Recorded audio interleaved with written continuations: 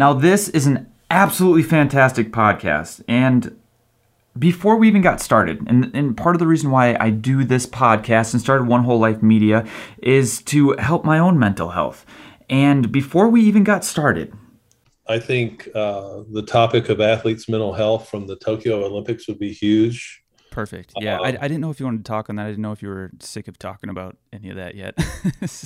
No, it's. Okay. I think it was kind of a gift to all of us. I agree. I don't know why I had it in my head that I was like, man, I don't know if you just did so many articles and talks with so many different people. I should have just asked you first, but I was almost trying to steer clear. You were making up a story, weren't you? Yep, that's how it goes, man. So I'm doing this whole thing to challenge my thoughts. Yeah. Dr. Andrews politely showed me that I was off path. I was off the road I needed to be on, and he put me back on it ever so gently and ever so slightly. And I've been thinking about that ever since. And it just makes me laugh because every podcast we've had, they have said, you need help. It's hard, if not almost impossible, to do this by yourself. You need a guide. You need someone to point out when you're bouncing into the walls or if you're on the right path, and Dr. Andrews did that for me. Now, before we get rolling into this thing, I would like to say I reached out to him as a sports psychologist, as someone to help with pole vaulters, with Team Hoot. He has worked with Olympic level pole vaulters. He has worked with Olympic gymnasts, trampolinists. Think of giant organizations in big sports, and he's worked with all of them. Simone Biles, if I'm name dropping, he's worked with Simone Biles. And if you're not in sports, here's the big takeaway I took from this, is that the tools you learn in sports, mental health-wise, are things you use in everyday life. And I've learned this from myself being in mental health institutions, being in mental health hospitals, getting help myself and going, oh wait, I can apply mindfulness techniques to sports. And after listening to this, he's like, no, you can use sports psychology techniques in everyday life. Because sports psychology, child psychology, it's all just psychology. Sponsor-wise, I am still my own sponsor, so head over to onewholelifemedia.com and help support what I'm doing here because I think it's fantastic. Also, Robert Andrews has this fantastic book, The Champion's Mental Edge. It's something I wish I had when I was still competing, and gosh, I keep going through it, and as I said already, I'm using some of the tips in here in my everyday life, which has been spectacular. I love it. It's great. So, without further ado, the amazing, the wonderful, the spectacular Robert Andrews. Confucius said we have two lives, and the second begins when we realize that we only have one. We're all given one whole life. And when we find and break the barriers that are preventing us from living fully, we have an audacious attempt to improve mental health. One Whole Life with Sean Francis. Let's start with the Olympics, and it just seemed like the door finally got kicked open in mental health because of the Simone Biles thing, and then even like a few weeks before that, I forgot the tennis player's name, but the tennis player was talking about similar mental health issues. Naomi Osaka or something. I never can remember her name. I wasn't even going to try and pronounce it. I was going to let you go for it. but yeah, so from your perspective as a mental health expert, especially in sports psychology, how do you see the narrative changing because of what happened? I see it changing for the better big time. And isn't it crazy how Simone was supposed to go to the Olympics and win 6 gold medals. And instead it was like, no, like in the higher calling, the higher purpose of things, you were supposed to go there and struggle on a universal level for everyone to see and go public with it and take care of yourself and own personal responsibility. And I just love how things like that work out. The way she handled it and this class and the dignity and how she handled the haters. And she's like, it's not safe. I'm going to take care of myself. I think it's just wonderful. And then that gave other athletes permission to do that too. We had a member, I think she ran the 400-meter hurdles for the USA. And she was talking about when she made the team at trial, she was crying. And she said, just a few years ago, I didn't want to be here. Yeah. which I don't know if that meant she was suicidal or she was just severely depressed or what that meant. I didn't want to run track anymore. I don't know what that meant. But the fact that she was so emotional about making the team and coming from where she was to here, we had the tennis player, we had Simone Manuel, the swimmer, talked about some of her struggles and stresses. So it's right there for all of us. And I think we in the world of sports took this and just made a quantum leap forward. And I think it's just fabulous. I think it's wonderful. I like the most frustrating part for me was reading a lot of the comments behind it, and with any, I think, change people, there's always kickback. Like, how would you talk to somebody who's like, wow, she quit on her team. She shouldn't have even been, she shouldn't have even tried if she was going to let the United States down like that kind of a situation. Well, we have a assistant attorney general here in Texas that said that exact thing on a tweet.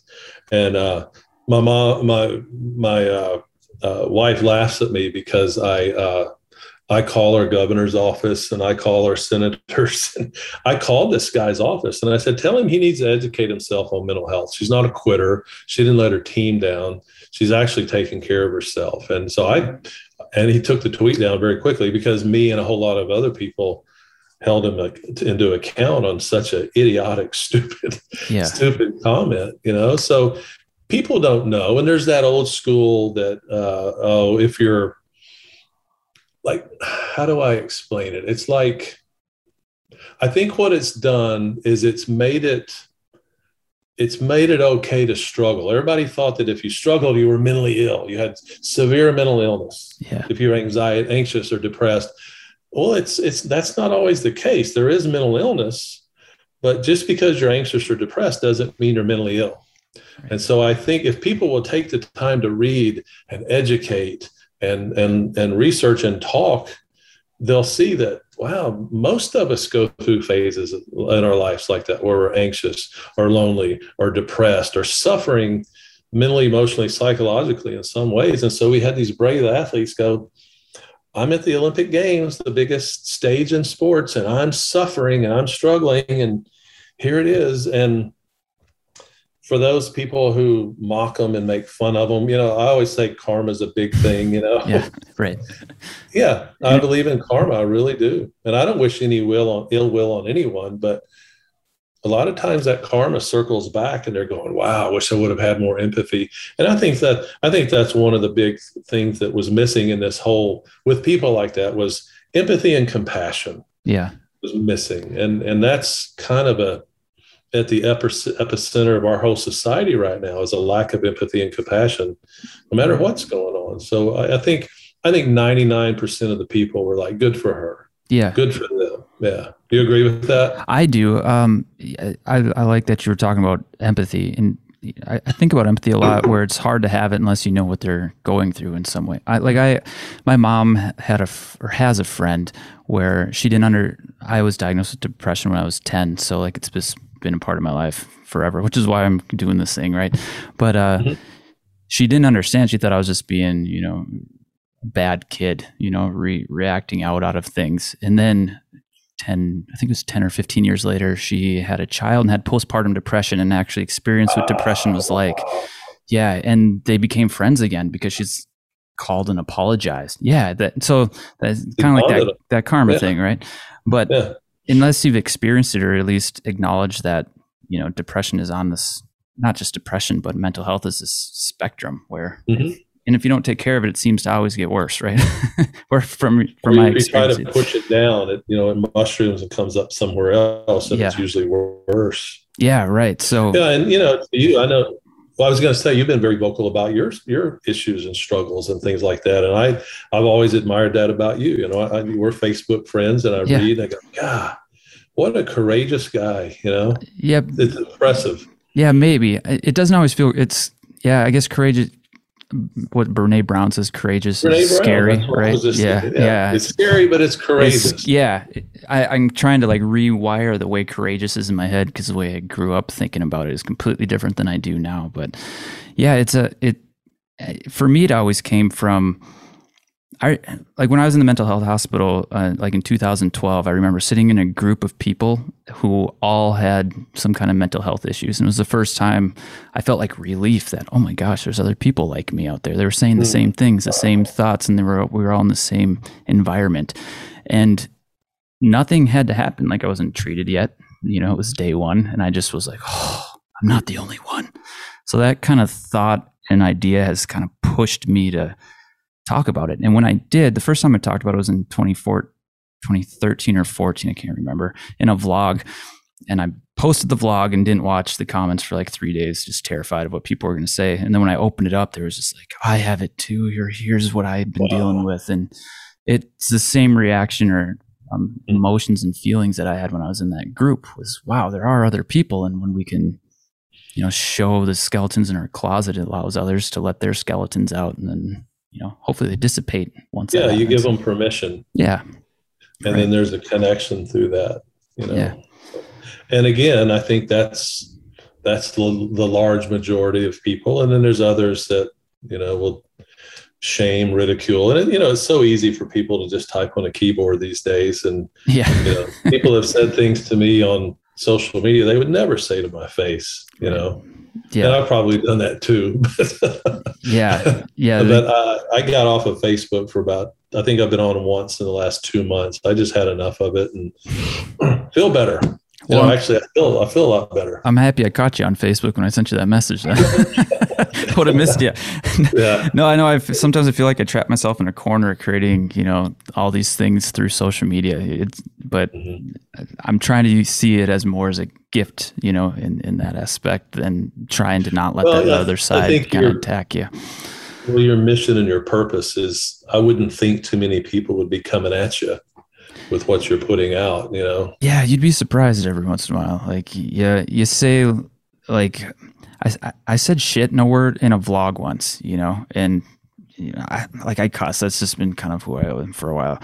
And no matter what I said in the rest of it, I just attacked and and it was hard because there was, at the time I was creating these free videos for pole vaulters to try and help them tag along and figure out the event. And then it was like, and that one comment, like it stung a lot because you're like, well, and it felt kind of like, what am I doing this for? And you start kind of playing these games, but it's hard because growing up, I've always heard you have to have a thick skin, right? You have to, not worry about those, whatever people say, let it bounce off you, but it does affect you, and so it's been hard. And I figured it out, like how to navigate that when someone just doesn't agree with what you have to say or doesn't like the way you're presenting it, but yeah, you do. I don't think you can escape it ever because someone's going to disagree, especially on the internet when, if you're in a town of 1,000 people, you got 1,000 people who could attack you. But when you have the internet, anyone can find you and, and you're more likely to have people who don't agree with what you're saying. So do you think it can be worse for men because, we're stigmatized that you got to suck it up and you got to be stoic and you can't show emotion or vulnerability, or if you do show emotion, you can show anger, but, nothing else. And so do you think sometimes we have a harder time with it? Emotions, you mean, or to the people online expressing emotion? Expressing emotion, being vulnerable, showing that we're struggling in some areas. You think it could be harder on men? Yeah. I know I'm setting myself to get pounded on that one. No, I do. I mean, I think there's a societal expectation, especially in the United States. I haven't traveled enough abroad to see if it's different in other places, but, I've heard that, depression is more accepted, like in countries like France, where like not depression, but more of a, an outlook of criticism on things is kind of respected, and so like it's different in different parts of the country. But I think here for sure, you expect, or we grew up thinking like females are emotional and guys are logical, and this is the standards, and you have to fit into these boxes. When the more I'm going through it, I don't see that as true at all. We're all emotional creatures, Well, I've always been sensitive, and I remember the first like interpersonal growth workshop I ever did. it was 3 days. And at some point in that workshop, everybody kind of broke and told their stories, you know, Yeah. and there were stories of loss or grief or pain or whatever it was. And man, I held on and I held on, and there was like 45 minutes left in the workshop, and I finally broke. And the workshop leader says, man, I've been watching you. It's amazing how much pain you can hold on to. And I was like, wow. But then since that point, that must have been 30 plus years ago. And since that point, it's like I just gave myself permission to be me and be sensitive, be emotional, be caring, be vulnerable, whatever it is. I've been so much happier. How did that feel, like that initial where you finally opened the doors? It was such a relief. You know, it was about, I went through a pretty traumatic childhood, you know, and it was about my parents' divorce and all the craziness around that. Yeah. And, you know, in my high school, I was football team captain. I was Mr. Friendswood High School. I was most courteous, you know, everything was supposed to look right. And so I held that until that workshop. And I can still remember, you know, just finally the dam broke, and I just cried and I cried and I cried for probably 20, 30 minutes, you know. Yeah. And I remember that workshop leader saying, God, the way you can contain that, he said, I've never seen anything like it. But since then, it's like, you know, I was helping a retired college athlete yesterday, and we were just talking about happy tears, you know, and how important it is to follow your happy tears. And she starts crying. And then I started having a happy tear, seeing her connect with the happy tear. And she's like, you're crying too. And I said, yeah. And she goes, that's pretty cool. And then she sent me a text message this morning, and she goes, I had a happy tear on the way to my workout this morning. Oh, that's awesome. awesome. You know, clapping hands, you know, so I just think it's a good thing. And I wish more people would give themselves permission to be vulnerable, to be anxious, to be sad, to be happy, you know, whatever it is. I think it's just good for our health in general. Yeah. How do you think people start doing that? I mean, I know there's a lot of different ways, but do you suggest anything specifically? Well, for me, golly, I was 18 years old. One of my best friends, his father was a Presbyterian minister, but he was very soulful, very spiritual. And we were sitting around the dinner table, and I said, I just have this yearning in me, you know, this calling. And why am I here? 18, why am I here? And so he started giving me books like Wayne Dyer's Pulling Your Own Strings and Your Erroneous Zones and The Road Less Traveled. And so at 18, I started reading these books. And my 20s were all about workshops and therapy and travel, about, you know, just learning about the world and myself. And I came out on the other side of it like, God, I want to do this, you know? So I'd done oil and gas, I'd done investment banking and all the things we're supposed to do. And I made a lot of money. And then one day I just got up and walked out of my job as an investment banker, and they accused me of being on drugs. What's wrong with you? Look at the money you're making. And I took a sabbatical and took time off and went back to graduate school. Huh. When was that? Like at what age, I suppose is a better question. I was 31, I think. So you had a successful career of 20s up in most of your 20s, it sounded like. And then got out of college, went straight into the oil and gas business, investment banking, you know, making a lot of money, successful, but not happy.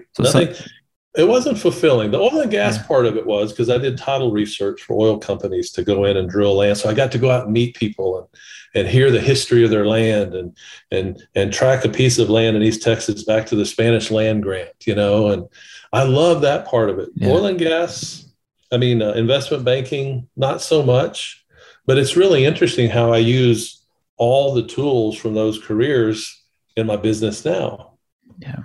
You know, and helping an athlete through their suffering or their struggles or a traumatic injury like an ACL injury, I'm going back in time and finding out where they got knocked off, you know, what threw them off a little bit, and then working forward again. So I'm using my oil and gas skills in my work with athletes. It's pretty crazy, you know. The investment banking skills help me run a business, you know, understanding money and markets and things like that. So it all connects in time if we really if we can really see it through that lens of perception. Yeah. How did you know right away you wanted to work with athletes, like in the mental health side? I was hoping you would ask that question.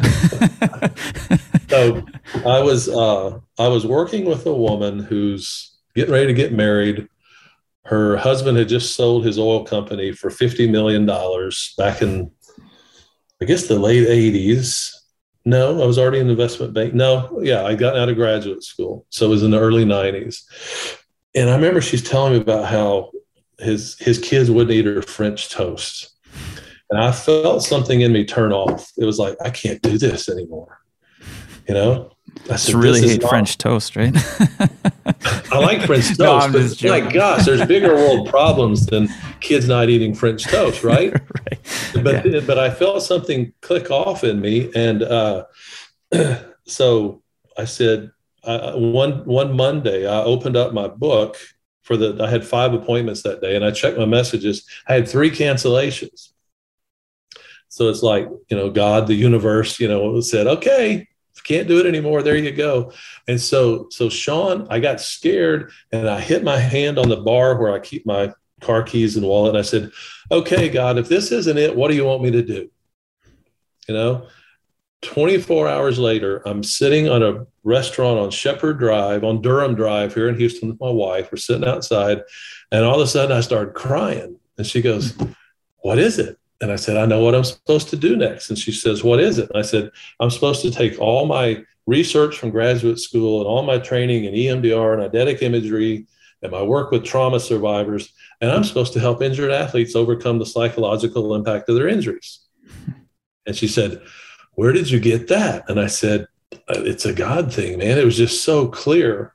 And so I started advertising that I work with injured athletes. And before you know it, I've got this practice, and I'm seeing ACL injuries and broken ankles and Tommy John surgery and concussions and broken collarbones and pole vaulters where the pole breaks or they tear their ACL in the box, things like that. Mm-hmm. And then people started asking about performance, and I'd done a human performance training since the 90s. So for 15 years, I guess.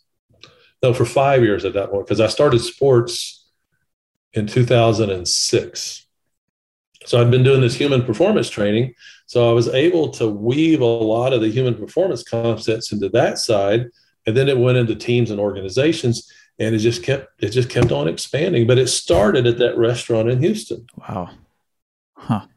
And I listened to it.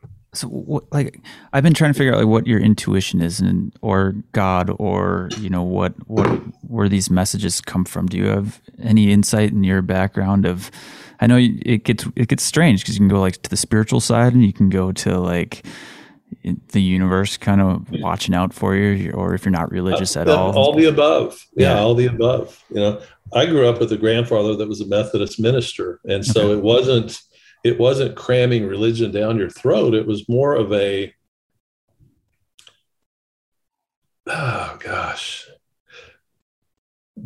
and my grandparents on the other side both taught Sunday school at the Methodist Church, and they weren't there. Are you a God-fearing Christian? There was none of that. It was God is good. And that's how I was brought up. And so I've just always believed that when I'm taking care of myself, God of the universe takes care of me. That's always been my belief. And I can go down to the beach with my dog just to have a recharge day. Yeah. And I call it fill my tank up. Yeah. And I come back and my phone rings off the wall, or my emails blow up because I took care of myself. And so I ask, okay, God, if this isn't it, what's next? And because of the way I believe in things, he answered within 24 hours, and it changed my life. Yeah, it just changed my life. It's strange. I've had moments like that too, where it almost feels like the universe is giving you a sign or patting you on the back, and I wish I could make sense of it, but I can't. That's why I keep asking this question to everybody. It's like, well, do you got any more insight on this yet? It's this project that I'm doing now. I've gotten a lot of those right when I was like, I don't know if I should even do this. It's gonna be this you start creating stories in your head. This is gonna be a massive uphill battle. This is gonna be hard. Who am I to talk about mental health? Kind of those types of things. And then you get an email from a kid or a parent asking, like these wild, like one of the craziest stories I ever had. I had a kid reach out to me through the pole vault vlog at one point. This was a few years ago, and one of his teammates committed suicide on the track team. He's like, what do I do? I was like, well, you need to go get some help, talk to a counselor, tell your parents, do this. And I've just tried to be there for him, the best I could, some stranger on the internet, that he reached out to. But at the same time, I'm kind of freaking out because I'm not trained in this and I don't want to say the wrong thing, and I don't know if he's getting help or anything or not. So what I did was, like, every day I would text him in the morning or send him a message through social media, like, hey, just checking in and see how you're doing, just hoping he's going to respond. That's the fear in my head, right? Don't know who his dad is, so I couldn't even reach out. Tried really hard to find all this stuff out. And I would do it again at lunch, then I would do it again at night. And that went on for like a week where I did that. And then a week later, he just goes, you can stop sending me all these texts all the time. Okay. It's like, all right, he must be all right. And then a week after that, his dad sent me a message, and he was like, I just want to let you know my son's friend just committed suicide. He's on the pole vault team, and I have no idea what to do. Like, what do I do? Should I even talk to him? Should I get him some help? I'm completely lost, and I know you talk about mental health. What do I do? And I was like, I hope it's okay, but I've been talking to your son for the last week. He reached out a week before you did, and he goes, oh, thank God. I had no idea what to do. And then I just tried to point him in a direction to talk to mental health experts. But it was another one of those signs that was kind of like, yeah, maybe. And I felt so fulfilled in a way that pole vault never has for me, or school or anything prior. It was like, wow, I might have made a difference in these people's lives, So it was, I felt like the universe was like, well, you did, go. Obviously. And you could have been, you could have been the difference maker in a story like that, or just that connect. And he's like, man, this guy cares about me. I'm going to be okay here. Yeah. And it was kind of like what we were talking about earlier with it. Without me talking about it, this could have been a huge nightmare, and it was, and so like with Simone and all these other athletes talking about it, it's just opening that door to at least start that conversation and get some help versus, as you said, push it down until it mushrooms out and explodes. Mushrooms up somewhere else. It always comes up somewhere else, usually worse. Yeah. Well, I know, like, before we started recording here, there's 3 of us in my practice, and we're cranking, man. And I think we had post-Olympics, and then we had the new wave of COVID kick in, and then school starting up, and everybody trying to figure out what to do with all that. And then that settled down, and then season started. And I'm a little bit too busy right now. I'm going to knock on wood. I don't want to jinx that, but I got a lot going on. And we do team calls every Thursday at 10:30, and they were like, we're busy too, but we're liking it, And I think it's because of what happened in the Olympics, that people are like, wow, it's okay that my son or daughter, or it's okay that I'm struggling a little bit. And there's people out there that can help. And in my practice, I've had people in that had, and this isn't a knock on people that have master's degrees in sports psychology, that's valid. But if you're coming into my practice, you have to be a licensed mental health provider. Okay. Because it's not just about breathing and visualization, right? It's about life issues that are coming at you. I worked with athletes that have marital problems, financial issues, have suffered loss, have been abused, anxiety, depression. I have athletes that have panic attacks before a competition. I worked with athletes that throw up before a competition. Breathing and visualization is not going to do much good on things that severe. So you got to go a lot deeper, and you got to have the training and the tools to do that. So that's a requirement to come into my practice. Because early on, I brought people in that had master's degree in sports psychology, and they were great, but they had to refer out the cases when things got tough. They had to refer them to someone who was a licensed mental health provider. So they got them going, and then all of a sudden, an anxiety disorder or mutilating or eating disorders or whatever. I'm not an expert in eating disorder, so I refer that out. But you get my point. They reached a point where they just couldn't help them, and they had to refer them out to a mental health professional. So now everyone in my practice is a licensed mental healch professional that specializes in performance. It's a beautiful combination. I ran into that same problem. I was when I was trying to I didn't really know if I wanted to do pole vault anymore, and which was like the hardest breakup of my life, and it it just kind of tore me apart because it was like, I really like it, but I don't like putting in all this time anymore, and it's destroying my body. And, you turn 30 and you start to go, holy crap, people have 401ks and kids and a life, and I'm still playing pole vault. You start to develop all these things. But I reached out to the USATF sports psychologist, and she referred me to somebody in the cities here, and exactly what came up with you. She was just giving me visualization types things, and like part of my master's degree was in sports psychology too. So like, I'm not an expert by any means, but at least I took 7 classes, so I knew the basics of it. And it was like, I already know all this stuff. I know how to goal set, I know how to do all this stuff.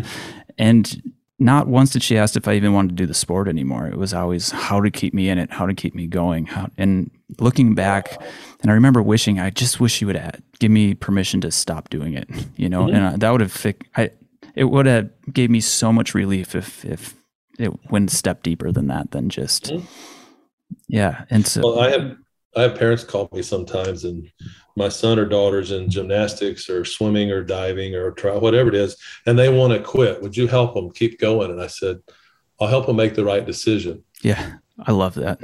I can't. I'm not gonna guarantee you that I'm gonna start seeing your son or daughter, and by God, I'm gonna make them stay in track and field or swimming or diving. And we get through it. And usually, most of the time, they want to quit is they don't have the skill set to handle what they're facing. Okay. They don't know how to handle performance anxiety or perfectionism or comparing themselves to their other friends that are getting college scholarship offers or a hostile coach. They don't have the tools to handle that. So when I teach them the tools to handle that, they go, God, it's fun again. I want to keep going. And then some go, I still want to step away, but they're stepping away for the right reasons. Yeah. So if you were to create like a toolbox, what would you consider the basic needs for? Like, what would you wish every athlete came into sports with? Like, if That's a book, man. Yeah, that's a book. Yeah.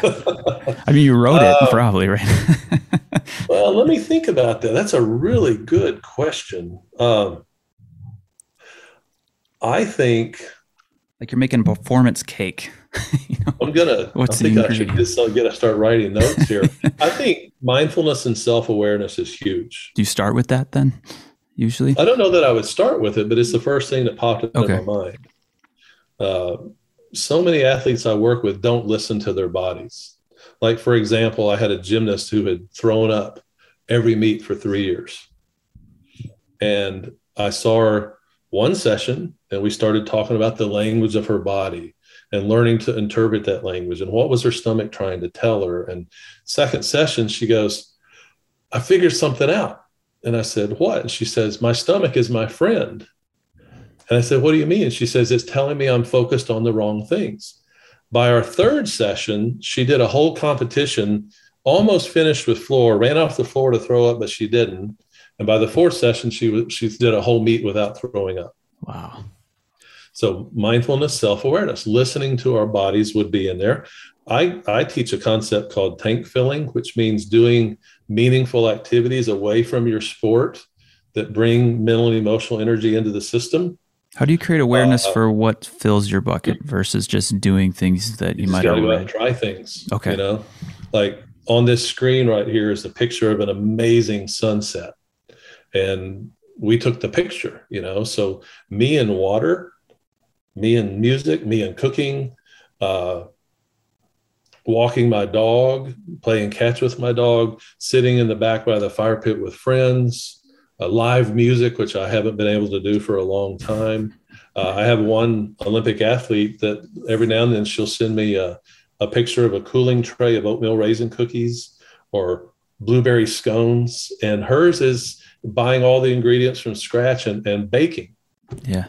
So it's, too many athletes that I see get up in the morning, they train, they go to school, or they train and work, or whatever it is. They train in the afternoons, they go home and they do homework, or they eat and they go to bed and they're exhausted and they're up late and they're sleep deprived. And I'll say, well, what do you do to fill your tank up? And they go, I take naps. Like I have a really cool story about a college swimmer that I worked with. And I asked her that question, what do you do to fill your tank up? And she goes, I take naps. And I just kind of looked at her, I didn't say anything. And she goes, well, what else is there? She got kind of defensive, and we started talking about these activities. So a couple of weeks later, I get this video, a text message with a video. Hi, Mr. Andrews. We're going to so-and-so's house for the weekend to fill our tanks up. And what they did was they stayed up late at night baking, and they did a movie night with popcorn and blankets. And these are 4 college girls that just went away to one girl's back home, and the parents took care of them, and they had a blast. And she said that was a game changer for her, learning how to recharge her batteries. I always say you plug your phone in every night, right? Right. Why not do things to recharge your batteries? And it helps with burnout. It helps with resiliency. Athletes learn faster. They're more coachable. They suffer fewer injuries. They're more malleable. They're more resilient. There's all kinds of research around it that says if you understand the concept of tank filling, you get all these benefits. It prolongs careers. Is that how you help people find those things? Because I was one of those athletes that sounded like your swimmer, which was like, if you told me to eat cardboard and that was going to make me a better pole vaulter, I'd probably eat cardboard. I'd have it for every meal. And at the time, it was like, well, if I'm not doing all these other things and I go do something fun, it's taking away from the training, which is not like I've learned later now that was a huge mental trap and probably helped, end my career. So how do you help people give themselves permission to have fun, fill their tank? Well, they got to have parents and coaches that buy into it too, because let's look at gymnastics. That was if you're not in the gym 7, 8, 9 hours a day, you're not going to get better, and you're not going to become an Olympic gymnast. And I don't agree to that. I don't agree with that at all. You can get in there and get a lot done in 4 or 5 hours. If it's focused, intentional practice, you're present, you can get a lot done. And but you have to have a coach that says, I'll give you an example. I had this girl was a really good pitcher in high school softball, right? And she was playing fall ball, and she had tournaments every weekend through Thanksgiving, and her homecoming was coming up. And I said, get out your calendar. She goes, what? I said, get out your phone, get out your calendar. I said, mark that weekend out. You have a boyfriend? Yeah. You and your boyfriend are going to homecoming. I can't do that. I said, yes, you can. Text your coach and tell him you're not going to be at that weekend. And tell your parents you're not going to be at that weekend. And she did. And she went to homecoming. They went out to eat, and she got to dress up, and she had the whole weekend. Friends got together and partied and hung out. And she texted me that next Monday, and she said, that's the most fun I've had in years. And I feel so much better, because she had a college scholarship. She went off to play D1 college softball, and she was ready to quit because she was just so fried. Yeah. But she had a coach, and she had parents that said, yeah, we'll support that. Instead of, well, you can just sit the bench now, or why don't you just quit? We don't need you because you're not committed to the team. That's BS, Yeah, they're sliding down, still trying to climb up. That's what, like, I've been burnt out too. That's what that feels like. Where no matter what you do, fill their tanks. Yeah, and what helped tweak my brain on that, I had a coach, Caroline White at the University of Minnesota, pole vault coach. So I was writing my own training because I had a master's degree and all this stuff. I can write my own training, which had probably another problem too, right? Guy obsessed with training, writing his own training. But Caroline was my pole vault coach. So one day she saw this happening, and she just goes, you kind of like what you said, you need to go out and have some fun. Go take my wife, now my girlfriend, go take her on a date, and go do this, go see a show. You like stand up, go see a stand-up show. And that's your training for that day. And so then when I started looking at filling my tank or this fun stuff as training, and then once I believed her, and tried it once or twice and had the trust with the coach to try it and saw that it was actually helping my performances, it was like, oh, that's where that tweak in my brain started going. This is training. This is helping a whole bunch. But so in the Rio Olympics, I had a athlete that I worked with that won a gold medal, and they stayed up late and did the Bob Costas interview and other interviews, and got back to the Olympic Village at like 2 a.m. I had to get up early the next morning for prelims on another event, and they qualified to the finals again. but they didn't perform as well. They were frustrated and disappointed, and they couldn't get hold of me for whatever reason, And so their mother texts me and says, so and so stayed up late. They're tired. They made it to finals, but they're not. What do they do? What do they do? And I said, tell her she needs to fill her tank up. She'll know what to do. So she had interviews scheduled that day. She canceled all the interviews, sat in her room at the Olympic Village and took a nap. And she listened to music and she journaled and she did some artwork and she prayed some. And she went out that night. She won another gold medal. Wow. And when she got back home, she called me. She says, we're on the way home from the airport. Can we come see you? And I said, yeah, I had the morning off. I was at the office just taking care of stuff. Her and her mother come in the door and we just stand in the door holding each other crying. And it was just such a beautiful moment. And she said, that did it. She had 2 golds and 2 silvers at Olympics. Wow. And she said, keeping my tank filled up during the Olympics was a game changer for her. That's phenomenal. Mm-hmm. So, yeah, it really was. So with awareness and mindfulness, tank filling, was there anything else that you would, as a base level athlete, you'd want these people to have? I think it's real important to don't focus on outcomes, but be present, kind of overused term, but be in the moment. I see it with pole vaulters. I have to clear this height. I have to clear this height. Yeah. Or swimmers, I have to drop time. I have to drop time. Or I have to jump this high or run this fast or score this many points. And I've had so many athletes where I say, don't swim, but don't look at the clock. Jump, but don't worry about the height. And lo and behold, they go, I dropped time in 4 events this weekend. Right. And so it's that kind of overused, corny, be in the journey, don't focus too much on the destination, because I always say that your mind and your body have to be in the same place. And if your mind's way out there ahead of you at the end of the meet or the end of the competition, and it's not in the same place as your body, you're not going to reach your full potential. There's a disconnect. Yeah. And so I do a lot of work with athletes of keeping them present in the moment. I teach them some counting exercises that we do, and a little eye triangle exercise that we do that stops the overthinking and calms everything down and brings them into the present. We do a lot of work with breathing before a run down the runway, or starting a gymnastics routine, or getting in the blocks for track and field or high jump, where, we call it getting centered. There's a concept that we use called being centered, where physically, mentally, emotionally, even spiritually, all the energy is moving in the same direction. I think that's another important principle that we'd have to add to this list of you have to have all your resources moving in the right direction. Performance is never like, who Jonathan Horton is, the gymnast? Yeah. Yep. I was talking to Jonathan at a men's team camp back in 2011 or 12 before the London Olympics. And he goes, Robert, at this stage of the game, my gymnastics is mostly mental and emotional. My body knows what to do. It's about getting in the right place mentally and emotionally to allow that talent to come through. And he was a master at that. Yeah. Yeah. So I call it getting all your resources moving in the right direction towards the goal. That's physical, mental, and emotional. When I say spiritual, I mean your passion and your connection to your sport and your confidence and belief in yourself. When you get all that aligned, that's when the real magic starts happening for me. Can you share some techniques or tools to be able to, get those things in line or get into the moment, especially with pole vaulters? Don Hood told me one time that pole vault's 80% mental and the rest is in your head. It's kind of what you're talking about right now. Right now. Like yeah. It's like, it's almost like you stole it from Yogi Bear or something. But yeah. So, well, it's,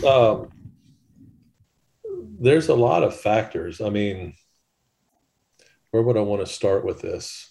Well, how does that triangle thing work exactly? If I'm a future person, I catch myself in the future all the time. I rarely spend time in the past.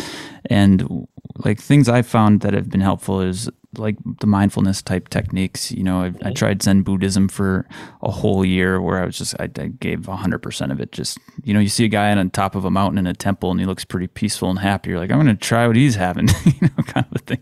Yeah. But, bringing my attention to the body or one of my senses has always been very helpful. Sounds have always been really helpful for me because, especially at my house, there's a bunch of birds and you never know where they're coming. So you just have to be it makes me be present to the point where it kind of pulls me back in line, as you're saying. And then the rest of my day, I always feel like I have space between me and my thoughts or emotions or the rest of things. But that's cool. Yeah. So techniques, like, does that triangle idea you were saying with your eyes do the similar type of thing then? Well, it's like, do you ever overthink? Oh yeah, and definitely. Oh yeah, if you're in the future, you overthink a lot, right? Yeah, I'm doing it right now. So if you're one of those people the night before a competition, you just lay in bed and you can't go to sleep, because your mind's racing. What if? And I have to. And so and so is going to be there. And they did a PR last week and did all these racing thoughts. And to circle back to my days in the oil and gas business, I used to drive up to East Texas, and by the time I got up there, I'd be exhausted because I was thinking so many anxiety-producing thoughts. My hands were tight on the wheel, and it was a 3-hour drive or so. I'd get there, and I'd just be exhausted. And then I did this workshop, and I was pretty blessed to come in touch with some pretty brilliant people back in the 80s. And this guy said, "How many overthinkers in the audience?" And everybody raised their hands, And so he taught this little eye triangle exercise. And so the way you use it is you think about the thought, right? Yep. What if I lose? The no height, whatever it is, you look up and think, and then you look down to the left and listen to a sound in the room, like my fan in this room.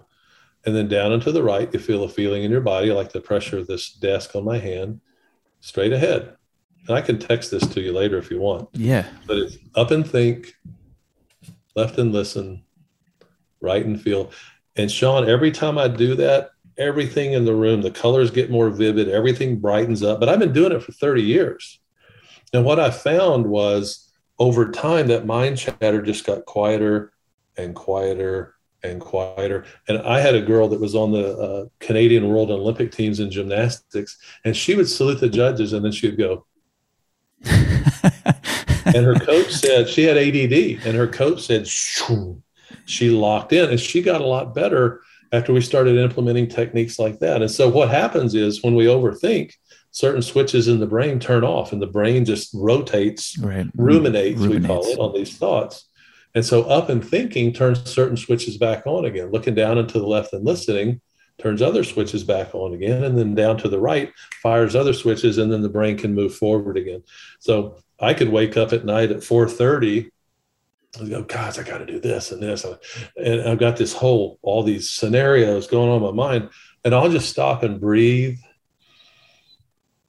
about into the count of 4, exhale to the count of 5. And I really breathe where my lungs go up towards my throat and down towards my belly button. So my diaphragm's going down. I'm really expanding my lungs into the count of 4, exhale to the count of 5. And I'll do that for 4 or 5 breaths. And then I do my eye triangle. And then I start this process where I start counting backwards from 21 to 0. And every time I have an intrusive thought, I start over again. 21, 20, 19. I need to take Lexi for a walk. 21, 20, 19. That's my dog, by the way. Yeah.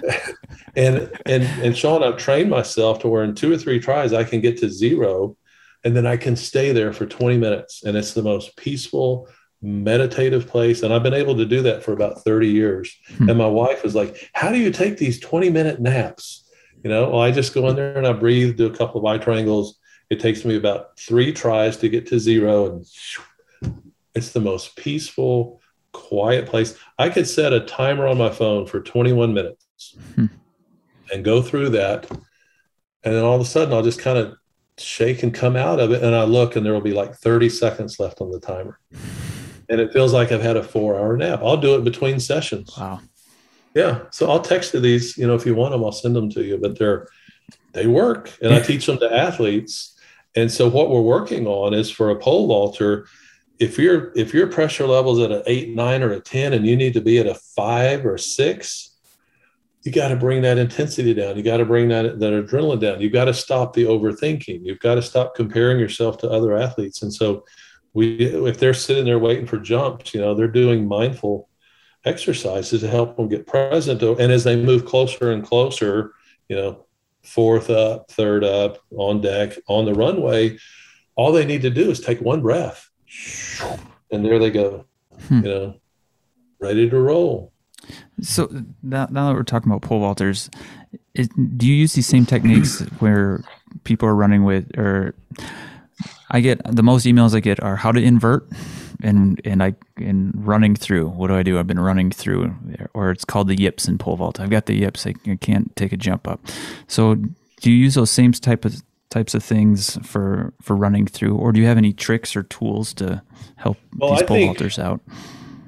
So I see yips in pole vaulting, yips with golfers, baseball players that can't throw to first base, can't throw a strike. They throw the ball into the net behind. I see gymnasts that can't do backward tumbling or backward skills on gymnasts, cheerleaders that can't do back tucks. It shows up. I've had a basketball player that his brain would let him shoot because he was afraid he would miss. It's always stress related. Okay. And so the first place I look are any injuries. So if I'm working with a pole vaulter and they have the yips, I say, you had any injuries? Well, yeah, I had a really bad broken pole incident where I landed on my head, or I broke my ankle or tore my ACL. And since then, so we look at injuries, and then we look at relationships with parents. We look at relationships with coaches. We look at how you're doing managing your distractions in your life. Because what happens, if this is a scale right here, you're jumping fine this way, right? You keep adding stress onto the scale. Eventually the scale tips and the brain says there's too much going on up there and it's not safe for you to do this. So I'm going to have you run through, because if you go up, you might get hurt. That's my interpretation of it. And I've worked with a lot of these athletes that have yips, and we seem to be very successful of helping them, but we have to, you got to be open to taking a really good deep look at your life. It's not you're not going to breathe your way through it. You're not going to visualize your way through it, because there's a part of the brain that's trying to keep them safe and keep them from getting hurt. Reason never overrules emotion. And a traumatic experience like hurting your knee in the box or breaking an ankle in the box or a pole breaking, I've never done it, but that's got to be terrifying. So your limbic system in your brain lights up and goes, this ain't going to happen again. So we resolve the trauma from an injury. We manage stress and distractions. We look at relationships with parents, coaches, boyfriends, girlfriends. It could be a compilation of, I've worked with Olympic hopefuls who hold down 2 or 3 jobs and train. It could be a financial stressor. I had one girl was a college gymnastics hopeful who couldn't do anything backwards on floor or beam. And so we started working through her stress list. She hadn't taken her ACT, SAT. She was behind in her essays for her college application. She hadn't completed college applications. She was behind in her schoolwork, and she had a teammate that every time it was time to go to bars, her teammate hit her grips. She snuck over to her bag and hit her grips under the mats. Well, she started completing her essays. She took the SAT, ACT. She got caught up in her schoolwork. She manages all this. Okay, now we got to tackle the teammate that's messing with you. Well, she'll get in trouble. I said, well, what does your coach do when he can't find your grips? He makes me do conditioning. I said, so she went and talked to the coach about it. And the coach was like, why didn't you tell me? So the coach kicked the other girl out of the gym for a week and said, when you can be a better teammate, come back. So we resolve all these stressors. And I get this video of her doing her series on beam and tumbling on floor. So we got rid of the stress, and her brain goes, thank you very much. Okay, now go do what you love to do. And that's pretty successful. Just reducing stress is sometimes all you need to do. It can be, but you also have to look at, like, every pole vaulter that has run-throughs or yips, if you ask them, there's usually a certain feeling in their body. Right, yeah. Like when they grip a bigger pole, that sends a signal to their brain, or that I have a knot in my stomach or a tightness in my chest. And if you ask them, if we look at pressure and intensity on a scale from 0 to 10, where are you? Oh my gosh, I'm at a 9. Right. Where do you need to be? Like a 5. Pole vaulters are pretty aggressive, 5 or 6. But if there's that big difference, why even go when you're at a 9? Because we know what's going to happen. Right. So we work with tools and concepts and techniques to bring that pressure, that adrenaline down, and slide back into that zone before they run down the runway. And then they have more success that way. So there's kind of multiple steps to it. Yeah. We look at stress, but there's also some sports psychology tools and concepts that they need to use like I said earlier, as you get closer and closer to jumping, bring your focus in and then get into that sweet spot, the right amount of stimulation and adrenaline to where your mind and body will react or respond remarkably to that. And most of the time, when they learn how to calm their stressors down, work through traumas from injuries, things like that, and then we call it getting centered before they jump. That means being in the right place physically, mentally, emotionally. The brain says, thank you very much, go for it. And they start jumping. Now, the problem can be, I'll get an email from a parent or an athlete, and they'll say, well, I've got the yips. I've got this mental block. How long has it been going on? Oh, 3 years, 4 years. Well, that neurological imprinting has been getting, I call it the Grand Canyon. You've been eroding this neurological imprint in your brain and your nervous system for 3 or 4 years. Sometimes those are very difficult cases to help, right? Because the imprinting is just so. It's deep. Yes. I live in Minnesota. Yeah. I think of it like sledding down this hill, right? You said Grand Canyon, kind of like the longer you sled down that hill over and over again, the deeper that's going to get, right? Yes. Yeah. So if I would imagine, like, if you have a snow, that, makes everything even, no matter how deep that groove is, you're going to have to do a lot of passes over it. Am I kind of on the right track there with that analogy? Yeah, you're on the right track. Yeah. Or if you're going to make a run down the mountain and you want to go this way and you get anywhere close to that groove, you're in it. Boom, off you go. And that can start with, oh my gosh, a bigger pole. Yeah. And there's some kind of reaction that goes on in the brain and the nervous system about that, or going up to a higher height.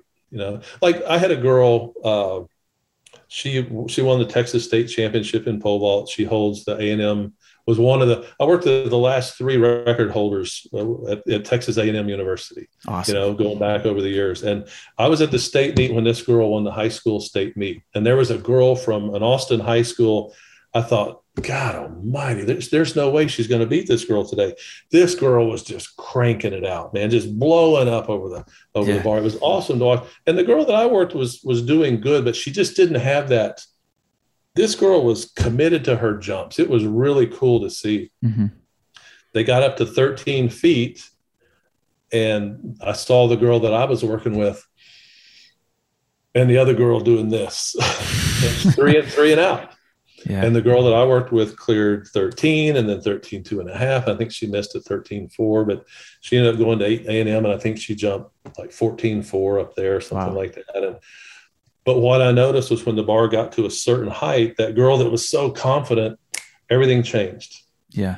Because she didn't have the tools to handle that change in perception. I always say that pressure changes with changes in our perception about things, our attitude about things. Yeah. So when they got to 13, something clicked in her brain and she was not the same jumper. Yeah. Well, that's why I was asking about this toolbox, because it's when you talk to coaches, and I still run into it quite a bit, it's almost non-existent, the psychological side of the sport that they're coaching. It's almost always technical or physiological. Do more. Yeah.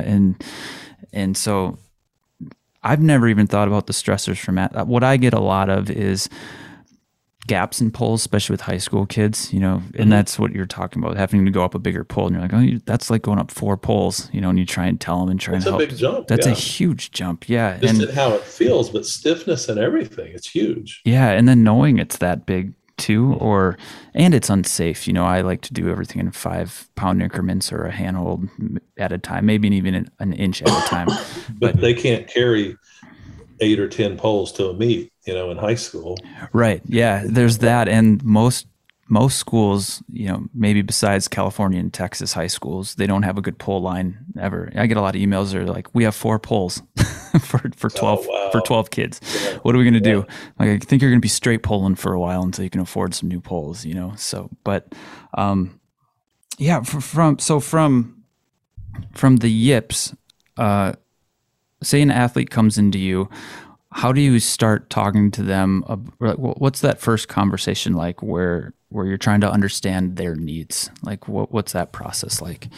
I call it an athlete's assessment. Okay. and we look at when you're jumping really well, what things are like. We have them write it out. I'm confident. I'm smiling. I'm having fun. My body's relaxed. I have a really good feel. My timing's right. My steps are on. Okay, let's take a breath. If they're in my office, I have them move to a completely different chair in the office to change perspective. Now let's write out what things are like when you're struggling. I'm tense. I'm tight. The pole feels different in my hands. I've got a knot in my stomach. It's harder to breathe. I'm worried about disappointing my coach or my parents, whatever that is. Okay, what are the triggers? So what are the things? So are you setting up an ideal situation like we want to get back to here, here's where you are, and then you're creating 2 points? It changes your perspective. Right. Yeah. There's two different athletes. There's one, like that girl at that state meet. There was this athlete who was just warm-ups, no pressure. Amazing. Right? Yeah. She was amazing. Bar goes to 13. That was her trigger, threw something off. Okay. And her attempts at 13 were nothing compared to where they were at lower heights. So is that's where that awareness comes from? I'm sorry, I keep cutting you off. I apologize. Yeah, we're creating a state of awareness, a change in perspective that if you're healthy, your talent to jump a high height is always present, right? Right. Doesn't that make sense? Yeah. I'm just making sure I can understand and I appreciate that you want clarity because it's a new concept to a lot of people. Right. But if your physical strength, agility, coordination, power, balance, ability to move up and convert energy from the run through the pole and the jump, all that's physical. Right. So that talent is always present, right? Yep. Then why do we have two different athletes? Yeah. That's the question. So we do an athlete's assessment. Describe yourself at your best. Describe yourself when you're struggling. Now, what are the triggers? Going up a height, bigger pole. The guy or the girl in front of me cleared a height by this much, and it freaked me out a little bit. Or I looked at my parents and they're frowning at me in the stands. Or it's raining. Or a big one with pole vaulters, the wind. Yeah. The wind is coming straight at me. Yeah. So you have to identify what your triggers are. What are the things that set you off? There's that mindfulness piece. God, I didn't think about that. And then the fourth question is, how do you know things are changing? What are the warning signs that let you know things are changing? I start biting my nails. My chest gets tight. I've worked with gymnasts who fix their hair 9 times before they do vault or something like that, Or I had one girl who did this. Stuck her tongue out of the left side of her mouth. Another one did this. And they don't even know that this has meaning. And what it means is pressure's building or dropping, and you're moving out of that peak performance zone. So when I work with performance, I always do an assessment to make them aware that if my stomach's tight and I can't breathe and I'm biting my nails and I'm fixing my hair and I'm at a 9 and I need to be at a 5, why even jump? We've got to calm that down and get that best athlete gripping the pole again.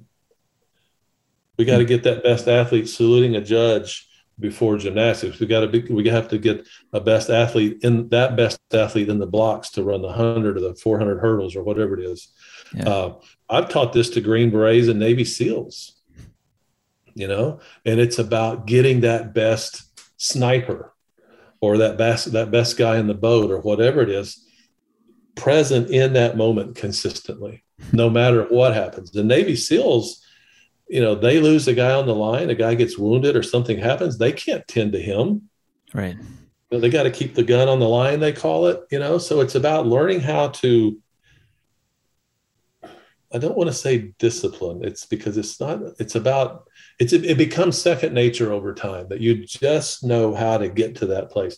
I have a guy that's on the USA fencing team I worked with since he was 14. He's 24 now. And when I first taught him all this, he goes, golly, I got to check my mindset. I got to work with my breathing. I got to get in my zone. And he's all this stuff. I got to manage my distractions. And he comes back a few weeks later and he goes, I got it. I said, what do you mean? He goes, I can do it all in one breath now. He says, I fence out a point. I go back to the end of the strip. Deep centering breath. Execute the next point. Reset. Execute the next point. Reset. Execute the next point. Reset. So you're creating a new groove essentially. a more healthier and getting back to that place. Instead of that negative groove you were talking about falling into, it's like creating this healthier groove it's literally a new neurological imprint. Right. Or sometimes it's not new. Sometimes it's been there. Just connecting to it again. But an injury created a new pathway, or an abusive coach or parent, teammate created a new pathway, or the pressures of comparing yourself to others, or they're getting a scholarship offer and I'm not. It's all about neurological imprinting in the brain, and then how the body responds to that. Do you want to keep going down the same snow path? Do you want to keep going down the same river over and over again? Or do you want to create new pathways in your brain and your nervous system and your body that can, in most instances, take you light years further than you ever think you would want to go? This is all in Simone Biles' book. But when I started working with her, guess what her goal was? Gold medals, I would imagine. I don't know. Make the U.S. national team. Oh, really? Mm-hmm. Huh. You think she went beyond that? I think so. Wow. Yeah. So when she got her mind and body in the right place and got into that zone and really started enjoying gymnastics more, boom. From the time I started working with her in 2013 until the Rio Olympics, she never lost a meet. She was undefeated, and I didn't work with her after the Rio Olympics. So I can't tell you. I have ideas about what happened in Tokyo. Yeah. Stress is what happened in Tokyo. Oh yeah. I mean, she was the face of the Olympics, how much bigger do you get than that in an Olympic Gold honor Leo, greatest of all time. Right. At war with USA Gymnastics over the Larry Nassar abuse stuff. Yeah. Sponsors, expectations of 6 gold medals, planning her new gymnastics tour. I mean, it doesn't sound that stressful. You talk about stress, though. Yeah. Adding stress. And eventually she couldn't do a vault that she's been able to do for years. Yeah. But you saw her eyes. Her eyes were like, she didn't know where she was. But that's what I love about this story even more, though, is that because she was getting help before, she had that awareness that you've talked about to go, I'm not in a safe place right now, and I know what I need. And I kept wondering over and over again as I was watching that, would she have been able to do that if she wasn't seeing a therapist or a sports psychologist beforehand? Well, and that's impossible to answer. I don't know either, but I like to imagine that because she had that, and I'm speaking from my own personal experiences, because I've had some good experiences with some therapists, it's like, okay, I can put this first, even though this is the biggest stage. And this is, what she did was just absolutely incredible. It still just blows my mind. And no one's ever done anything like that that I've seen. Yeah. Yeah, it blows my mind too. I'm really proud of her. I think it's just absolutely amazing. And you circle back to the 80s. Remember Carrie Strug and the broken ankle, and she lands the vault, and she's a hero. And yeah, that's what people wanted. Or that's the comments. That's what people wanted in a lot of those negative comments. Yeah. But really, a girl's got a broken bone in her foot.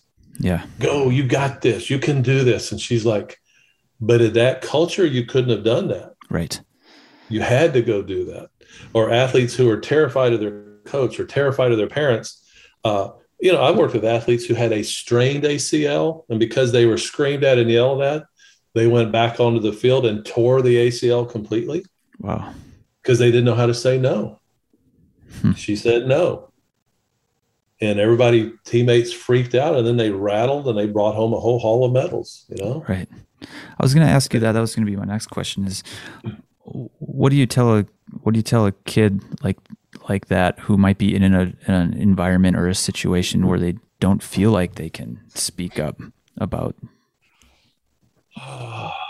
It's a tough one because I get those emails every once in a while. I sigh because I see that a lot, unfortunately. Same, through emails, and a lot of emails on those. I'll give you an example. I had a gymnast that I worked with whose coach had a pretty derogatory name for her group of girls, and there was some truth to it because they cut corners and didn't finish their numbers and sets, and so from my work we talked a lot about responsibility and accountability. So she took that in the gym and started holding her teammates accountable, and they came around and started finishing sets and numbers, and they were in integrity with the assignments and all that. And the coach would come out every day, oh, it's my lazy group. Oh. And so this girl said, that just bothers me. You know, I said, well, say something about it. But I said, you'll feel empowered. It doesn't matter what the coach's reaction to that is. It's you having your voice and owning that as a teenage girl. And so she does it. And the coach goes, oh, well, you can just go home and get out of the gym then. Kicked her out of the gym. Wow.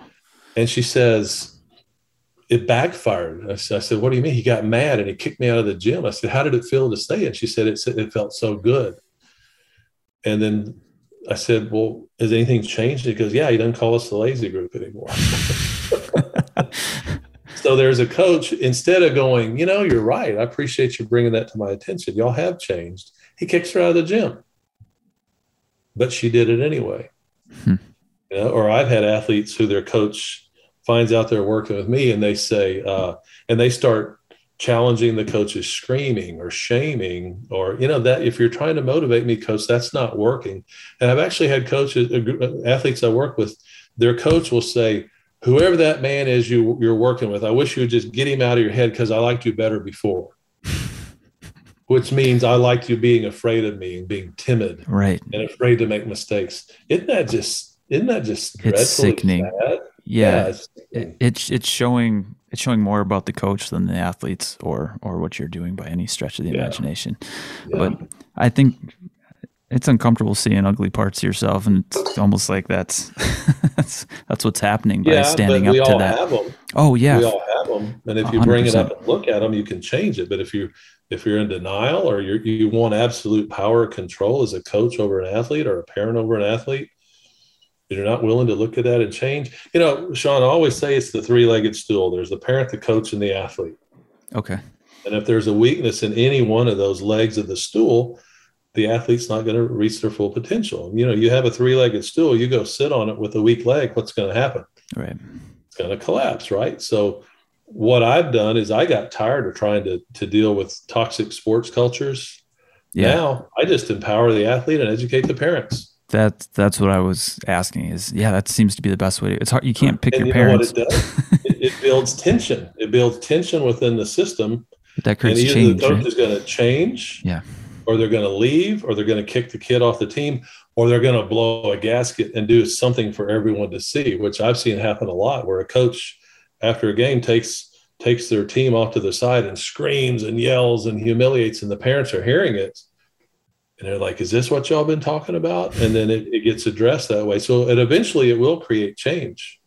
So it's almost like the very first thing you talked about with me is that vulnerability to be able to be courageous and speak how you feel, which is a scary space to be for, especially a lot of, I would imagine, I mean, I put myself back in my high school shoes, but standing up to a coach. Terrifying. Yeah. So terrifying. Yeah. But if they submit to that kind of treatment, when their career ends in sports, do you think there's a pretty good chance they're going to attract a boss like that? Oh, for sure. Yeah. A boyfriend, a girlfriend like that? Yeah. Yeah. And so I had a mentor of mine years ago said, we're given stress until we master stress. And he told me that in 1986. And I've lived by that. If something bad is happening, okay, this is terrible, but what good can come from this? And how can I grow from this? And how can I master the stress? And then guess what? Here comes the next stress. And that's what growth and expansion is about in sports or life or whatever. So this brave girl that says, we're not the lazy team anymore. We're not your lazy group anymore. She grew and she expanded and she faced that stress and he changed. Yeah. And if a coach shuts that down, then they're inhibiting that athlete's ability to have a voice and be vocal and have a sense of pride and build trust in the relationship with the coach and the athlete. The old school, go do ropes, go run, get out of the gym, go home, or worse, get kicked off the team. Yeah. And there's still far too many old school coaches out there that have absolute power and have to have that absolute power. Do you think it's getting better? I do. Yeah. Mm-hmm. The direction's going in the right way, at least. Yeah, big time. Yeah. And the coaches that want to change are reading books and taking workshops and talking. And the ones that don't are kind of getting sucked down a black hole because I think the change is going to leave them behind. Yeah. I really do. It's a slow process. Yeah. But I do hear some wonderful stories of coaches doing amazing things with their athletes. Yeah, I feel the same way. I even get these coaches who start coaching pole vault late in life, like 50s or 60s, and maybe haven't pole vaulted since high school. And they're like, my coach used to yell at me all the time, but I don't feel like I want to be that kind of coach. It's like, don't be that coach. Coach the way you want. Like, I feel like I'm on a team with this person, like we're almost equals in a way, trying just to help them accomplish what they want to accomplish. And to me, that seems like the most healthy way to be a coach is standing next to your athlete, but, helping them reach their potential, whether it's on the track or off the track, whatever that may be. But yeah, and to circle all the way back to our Tokyo Olympics mental health conversation, I hope coaches and parents see that they're not just impacting their kids' performance, they're impacting their kids' mental health, their athletes' mental health by if your athlete doesn't trust you, if they're afraid of you, I was talking to a parent the other day and I said, do you know the difference between guilt and shame? And they go, not really. I said, guilt means I've done something wrong. Shame means that there's something wrong with me. And your coach is repeatedly shaming your daughter. And they were like, and they wrote that down. Guilt is I'm doing something wrong. Shame is something wrong. So shaming coaches are actually affecting mental health and self-perception and belief. And what it does is in the long run is we see an epidemic. This is crazy. We see an epidemic of athletes that are perfectionists. Right. They're terrified of making mistakes. They're terrified of looking stupid or getting yelled at or being embarrassed or shamed or ridiculed or benched or whatever it is because they make mistakes. And I saw an interview with Obama the other day, and he said that he wants to create a world where kids are free to make mistakes and they know that parents have their backs and will support them through the struggle. I thought it was beautiful. Yeah, it is. Huh. So how can parents be aware of what's always going on at practice? Is it coming through their kids? Is that the only way? Because they can't be at every practice. Sometimes they're afraid to say anything. See, this is a tough question right here because if the kids do say anything and the parents speak up, then what can happen to the kid? Right. It gets worse. They made me run. They made me run till I throw up, or they benched me and I didn't get to play, or they lined us up and they didn't call my name out, but they made fun of me. They humiliated me. And then what happens is the parents become the crazy parents. Yeah. So it's a systematic form of abuse where you want to challenge me as a coach. I'm going to take it out on your kid. And if you want to go to another track club or another gymnastics team or a swim team, I'm going to call ahead and tell them you're a problem parent. You're a crazy parent. Don't you dare. And I hear that all the time. Yeah. Same here. That's why I brought up the question is it's awful. That's all. It is like awful. I'm struggling to find the words only because it's complex and I don't know what to tell people all the time, because it's the system. But I think I do have faith and hope that things are changing. My dad's high school, for example, has all the coaches go to a mental health symposium right before the school even starts to try and talk about these things, just to plant a bunch of seeds in these coaches' heads. And some of those bad coaches quit because they were forced to go to this thing, which is great. There it is right there. There it is right there. They got sucked down the black hole that I talked about earlier. Yeah. And the other ones, and I've seen it in my dad because he was old school authoritative, coach. Like he was drafted to the Yankees, which is why we're all Yankees fans here, There you go. Yeah. But he called me like 6 months ago and goes, I used to yell all the time when I was coaching hockey because I was coached that way, and I don't like doing that. I like coaching more like I coach pole vault and just like, hey, let's try this. Let's a little more positive, a little more optimistic, and he's like, my heart doesn't beat as fast. I don't feel like I'm gonna have a heart attack every time I do this. And for me, it was cool to see that change in a person, especially my father, who was pushing, push more, that old school type of coach. And it just gave me hope that people can change. You know, you don't have to just start as a great coach right off the bat. Yeah. And I think the really cool thing is that you and I are having this conversation. Yeah. And I hope a lot of people hear this. And Agreed. They take the time to listen into this interview and this podcast. There's a lot of meat in what we're talking about. There's a lot of substance to this. And I've actually had parents say, well, I want my son or daughter to have a tough coach because to make it to D1 college or make it to the Olympics, they have to have a tough coach. And I go, you know what? I said, the group of guys that I grew up with from 7th grade to high school, we won 64 games and lost 2. We went to the state semifinals one year. We won the state championship the next. You know how many times I was afraid of my coaches? 0. Wow. I had knee surgery when I was a sophomore in high school. My position coach was there when I went into surgery. Wow. So 10 years ago, I had knee replacement surgery, and I called him to thank him for being there. Yeah. And I'm crying, I'm really emotional. I said, my parents had gone through a divorce. I didn't have my dad around as much. I said, you were such a coach to me, but you were like a father figure to me. And I'm getting ready to have knee replacement surgery. And I just wanted to tell you, thank you for all those years ago. You're not going to believe what he says. He goes, when's your surgery? November 28th at Methodist Hospital. What time? 7 a.m. I'm going to be there for this one too. Wow. So they're in there shaving my knee for surgery. And Don Hamilton is next to the bed talking to me. Wow. You got a good one. So that was how many years? That was many years later. Yeah. You know? Wow. Mm-hmm. I love that story. It was a beautiful story. It really is. And he's still like a father to me. I can call him anytime. Yeah. I just talk and how you doing? We hang up. I love you, Don. It's beautiful. Wow. I was never afraid of him. I was a good athlete. Yeah. I was a hurdler. I was a high jumper. I played football. I could jump through the roof in basketball, and never once was I afraid of him. And he knew how to get the best out of me.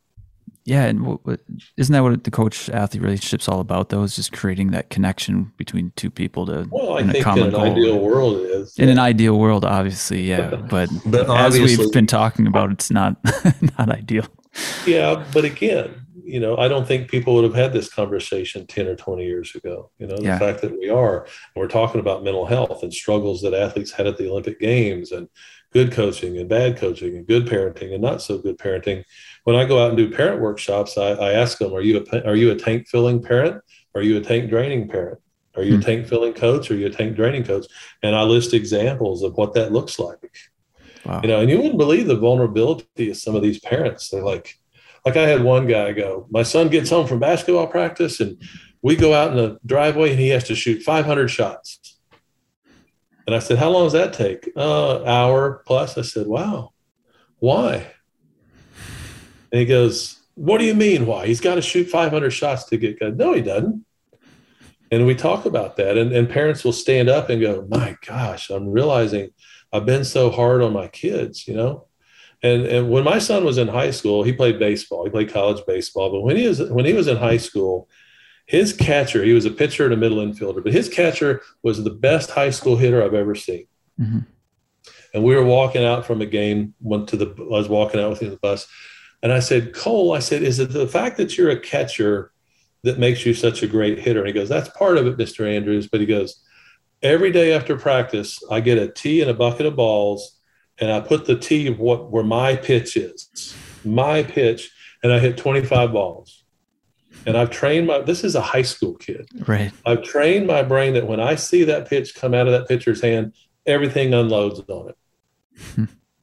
Yeah. He didn't need to hit 500 balls. He hit 25. Yeah. Focused and locked in. He's the best high school hitter I've ever seen. Wow. Yeah. Mm-hmm. So it just seems like the quality over quantity type situation, right? Yeah. And then when things are in line, the quality is going to be higher, as you were talking about earlier. Yeah, he's efficient. He's present. He's seeing that pitch in his mind and he's executing, and he's trained his body and his brain. Boom, there's the pitch, fire. Yeah. His senior year, he had like 30 doubles, 15 home runs, hit 480 or something, went off and played college baseball, Yeah. He's a stud. Can I ask you a question about like leaving sport? I've seen some pretty horrific stats about depression and anxiety for professional athletes, leaving sports. And and I haven't seen numbers for high school or college, but I would imagine they're the same if you dedicate your life to something and then you go to leave, and not just your, I mean, I struggled through that, and I talk to pole vault, elite pole vaulters every year at the Reno Pole Vault Summit who, they're done, and they just go, I don't know what I'm going to do next. I don't know who I am if I'm not doing this. I don't know what to do. And then what I always wished was that there was somebody who kind of prepped you for that, that this is what the stats aren't great. This is going to be hard, and here's some tools to help you get through that. It is tough. Well, I always say being born in life is a big transition, and then going off, if you decide you want to do college sports, that's a huge transition. Yep. And then I've heard a quote that says every athlete retires someday, whether it's you run out of gas or you have an injury or you don't get drafted or nobody picks you up or whatever it is. I saw a athlete I've worked with since she was in junior high, through high school, swimmer, college swimmer, and she's done. And she just came in yesterday and wanted to talk about the transition. And she said, I'm lonely. Yeah. I'm used to being around a team. I'm used to this structure and knowing what my day is going to be like, and the travel and the camaraderie and really pushing myself to be my best. But the thing that really struck me, she said, I'm lonely, And I said, other than being born and leaving home for college, this is another huge transition in life. But that's life. We work our way through transitions, and, getting married, having kids, those are, I always say the universe is expanding and we have to keep moving right along with it. If we're not, we create friction and tension. So what we talked about with her was finding channels for her passion, and she says, golly, I teach swim lessons to these kids at this country club here in Houston, and I just love it, and I need to work, I need to make money, but I've already found a channel for my passion, and I didn't realize how rewarding that is. Is that part of the bucket filling that you like to talk about too? Well, it could be for her, for sure. Yeah. Okay. But there is a natural grieving process that goes along that with leaving your sport as well. And it's not just the anger, denial. It's not those, they always say grief is like a thumbprint, it's different for everyone. Yeah. And so there is a grieving process. I know when my daughter decided she didn't want to play college volleyball, her high school season ended in October. When my son didn't get drafted out of college baseball, his season ended. He went to play the Western Canadian League for a summer. That ended in August. So in August, boom, he's done. October, she's done. That next spring, when it was volleyball and baseball season, guess who went into a funk? Dad. Wow. So imagine what the athletes are going through. Yeah. And I think they were both down. I think my daughter was a little bit relieved, but I think my son, God, he had a baseball cap on his whole life, Right. So he had to find a new channel for his passion, and he has, And so is that how you help people kind of transition? Is just finding another place to put that energy you had? And I know it's different for everybody. It's probably almost impossible to answer because some people might put 3 hours a day into their sport, and some might put their entire day into their sport, which kind of creates a whole spectrum of different responses if that's taken away to some point. Some are relieved to be out, Yeah. Some miss it, and some had an injury that forced their retirement. And like my son, he thought he had scouts looking at him for his pitching, and he had some shoulder problems his senior year. And then he thought he was going to get to go to Australia and play, which would have been cool. Yeah. And that didn't happen. So he thought he was going to go to Holland and play. And that didn't happen. And then this group in Canada says, you want to come up to Canada? And he was like, I remember his team lost in the conference tournament, and all the guys are hugging each other. And he comes over to us and he's crying, and he goes, he had an opportunity to be a graduate assistant, and go back and get his master's degree and be a graduate assistant. He goes, I don't want to do that. And he's, tears going down his face. So we said, what do you want to do? He goes, I want to go to Canada and play baseball, And so we said, go. And it was that and playing in the Long Island League in New York, where he said those were two of the best summers of his life. Wow. And I'm glad he got to have that experience, and it helped him say goodbye to the sport. Now he coaches a 16U team He dropped his puppy off over here last night, so we get to take care of his puppy while he goes and coaches. And his girlfriend's a nurse; she was working nights last night. So, he's found. So he's. I hope he's getting ready to get a job at the VA helping vets, because that's where he did his internship. So that, coaching a 16U baseball team, he has meaningful friends in his life. He has a family that loves and supports him. But I do know he went through a bit of a funk when it was over. Yeah. So it's honoring the grief process, and then taking the skills and traits and qualities that you acquired as an athlete and channeling those into what's next in your life. And there's a really cool exercise I did with this girl yesterday. I gave her a piece of paper, and I want her to, on one side of the paper, write my strengths, skills, qualities, attributes. And she writes them all out. I'm a good leader. I'm vocal. I'm good at motivating, inspiring people, whatever that is. And then on the other side, you write out what the world needs. And then you draw lines of connection from I'm a good leader. How will that make a difference over here on this side of the page? How will being a good teacher, being organized, how will those strengths and qualities and attributes make a difference on this side of the page? So when you're done, you have lines of connection. And then you take it and you tape it and you put it up on your mirror in your bathroom. When you're in there shaving and brushing your teeth or putting on makeup or whatever you're doing in there, you're glancing at it. And I believe, to go way back to the first of our conversation, it broadcasts that information out to the collective unconscious, to the universe, to God, whatever your belief system is. Interestingly enough, I did this exercise right before I got the vision about working with injured athletes. And it changed my life, It sounds similar to like what some people call a vision board or something like that, right? In a sense. Yeah.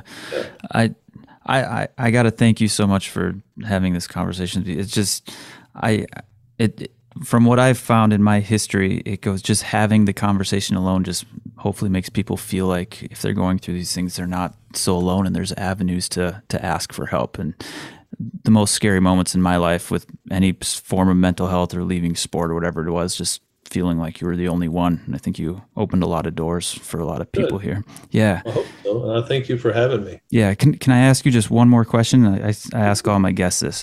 If you had a magic wand, what would you do, whether it's in sports psychology or all of mental health? What would you want to change? Well, I do have a magic wand here, so let me get it that way. All right. Well, can I get? Where did you get that thing? I want one of those too. I found it at an antique shop. All right. So this is a great question. Okay, and so I got interviewed by, I think it was International Gymnastics Magazine or Inside Gymnastics. Sorry, I'm real close with some of the writers and owners of those magazines. So if I mix it up, I'm sorry. But right before the London Olympics, they asked me a whole bunch of questions. And one of the questions was, what's your secret to helping athletes prepare for a big event like the Olympic Games?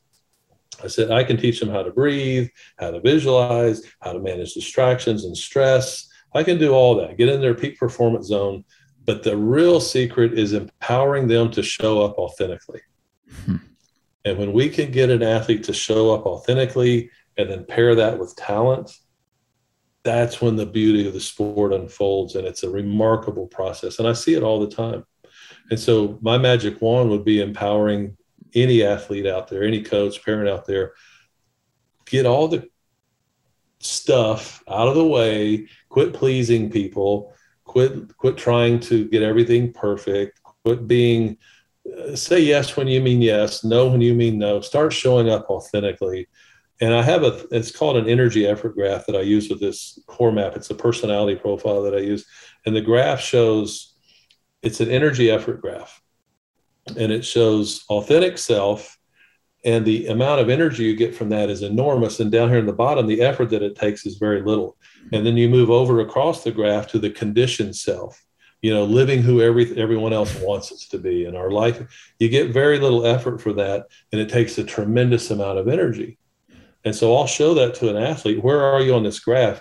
And they're usually always over near that conditioned self, being who parents want me to be, coaches, recruiters, a selection committee with gymnastics or whatever it is. And our work is to get them over to the other side of the graph where they're living authentically, an abundance of energy with very little effort. Wow. What's that graph called? I need to. I'll send it to you. It's an energy effort. It's really cool. Effort.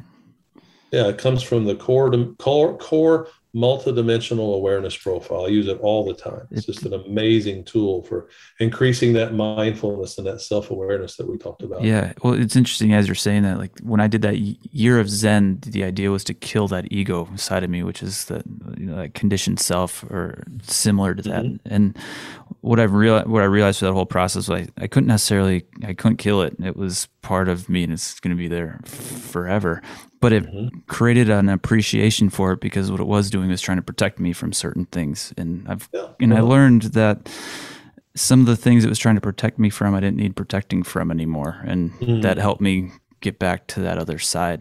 But I mean, we've talked about awareness throughout this entire podcast, but that's been my most helpful thing is looking in and bringing awareness to those things. And that's where my life started to change, was when I started doing that instead of trying to look for external things or changing things outside. Don't you think taking personal responsibility is a very powerful thing to do? Oh, for sure. Yeah. And it feels good. It does. Yeah. And I wish we could see more of that in the world these days, and to me, empathy and compassion and personal responsibility are missing with a lot of people these days. And if we could get back to be more compassionate, more empathetic, and take greater responsibility for our lives and how we behave and how we act, and man, the world would be just such a different place. Our country would be such a different place, I think people are so reactive these days. Yeah. I think it's a perfect way to end it. Yeah. Thanks for having me. Yeah. Let's do it again sometime. Whew, everybody, I hope you got as much out of that as I did. What a great guy. So if you would like to reach out to Robert Andrews, head down into the show notes. There's a link to his website down there. Go to Amazon or wherever books are sold and get The Champion's Mental Edge. Turning Winners into Champions. This is a freaking great book. I wish I knew about it sooner. God dang it, I'm in retirement. So, if you have any ideas for podcasts, let me know. If you want to keep supporting what I'm doing, onewholelifemedia.com. All right. Thanks for listening, and I'll see you in the next one.